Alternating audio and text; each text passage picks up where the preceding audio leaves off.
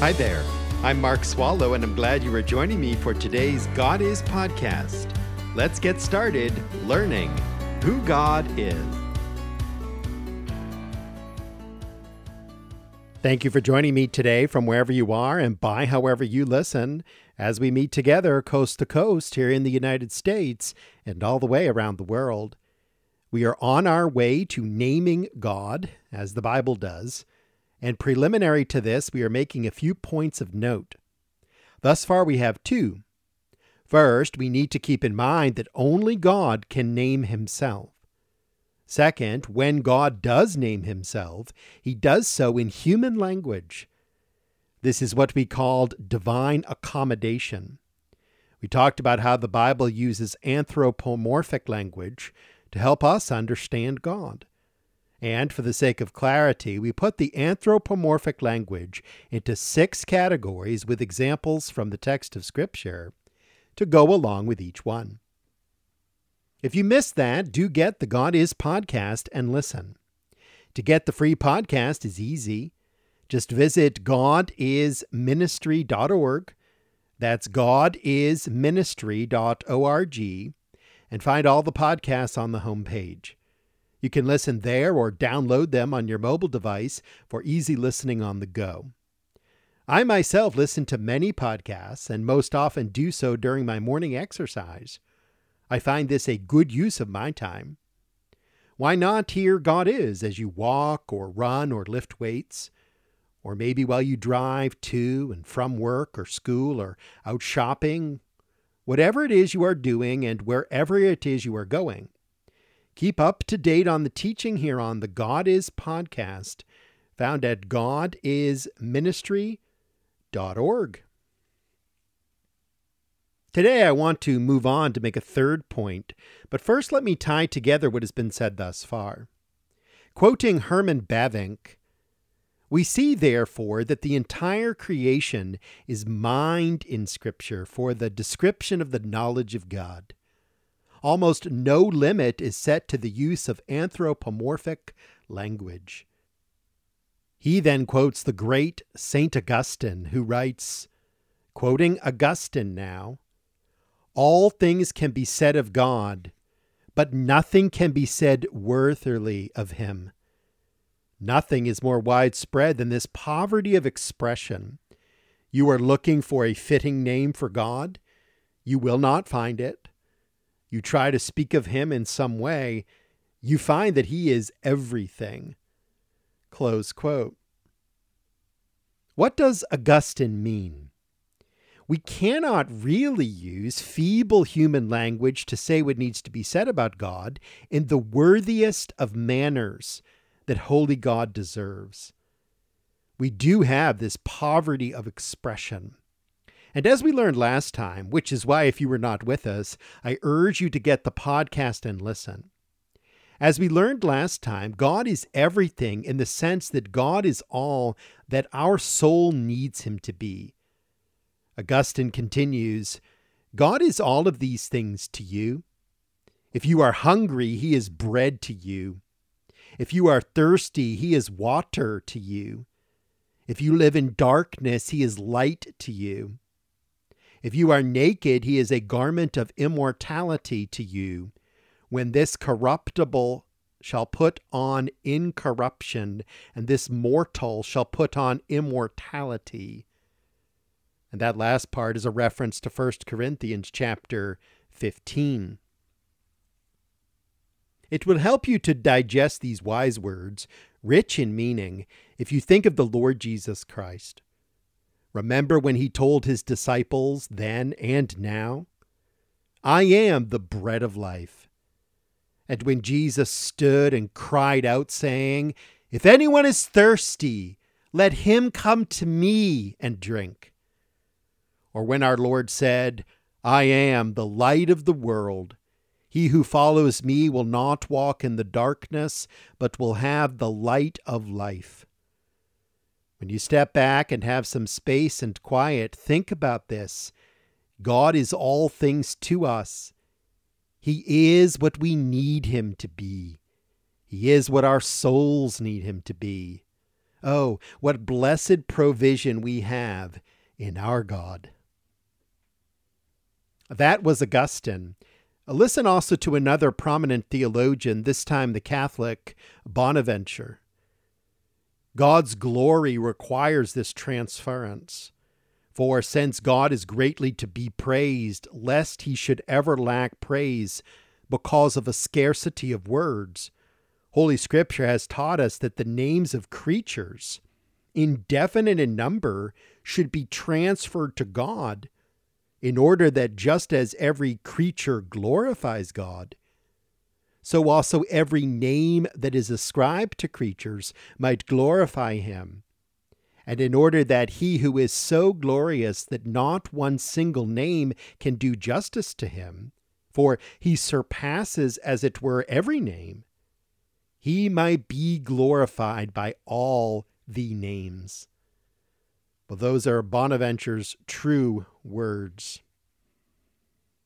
The point is, using our words to say something worthily of God is impossible in the sense that our words are too limited to equate with his glory.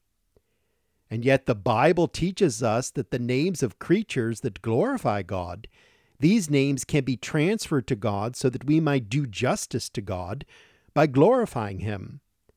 Hence, God is described, for example, as a lion, as an eagle, as a rock, and in all the other ways we talked about last time.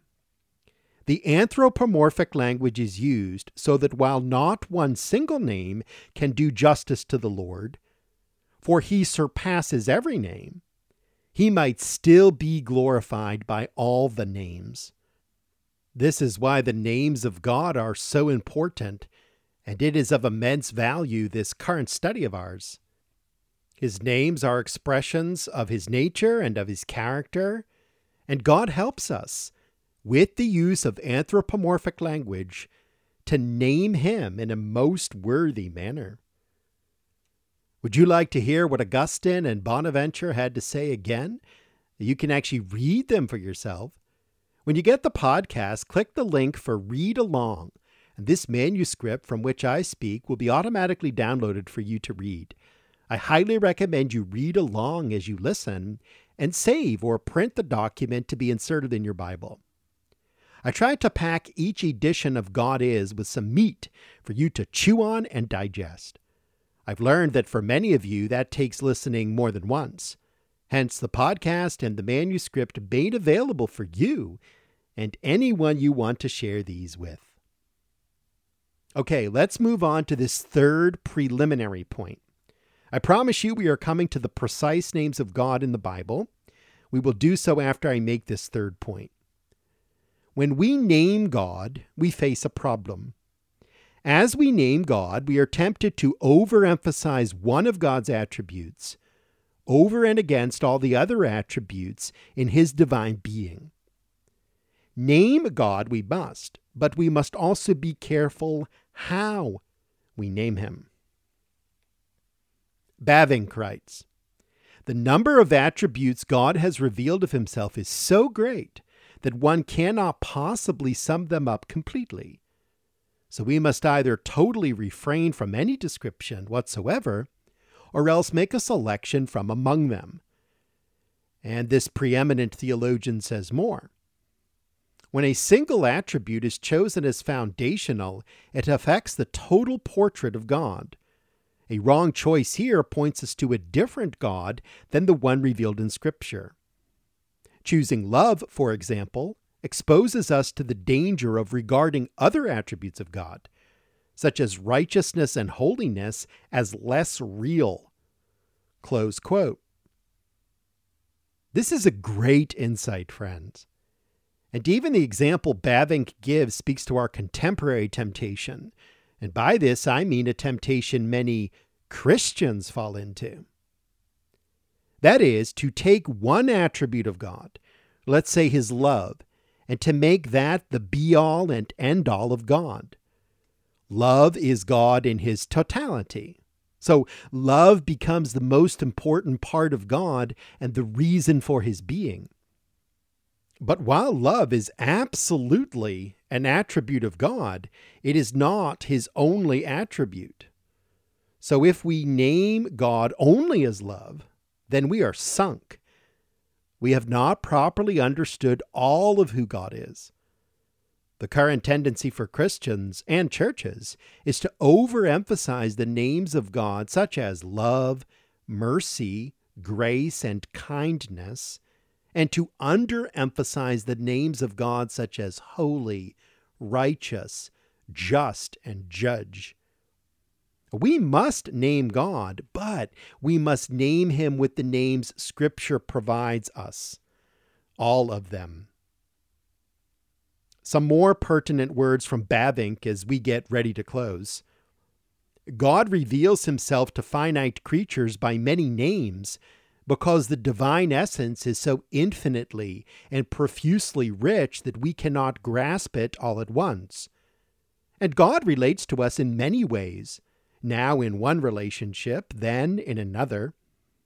Although it is always the same being who confronts us in these names, each name by itself gives us a succinct statement of what that being truly is in its infinite fullness. Wow, how very insightful this is. Well, be aware of this temptation as we proceed. You know, as God reveals himself, so he is, and in his names he becomes knowable to us. And there is so much more to God than we will ever know. But even what we do know requires a massive and unending exploration.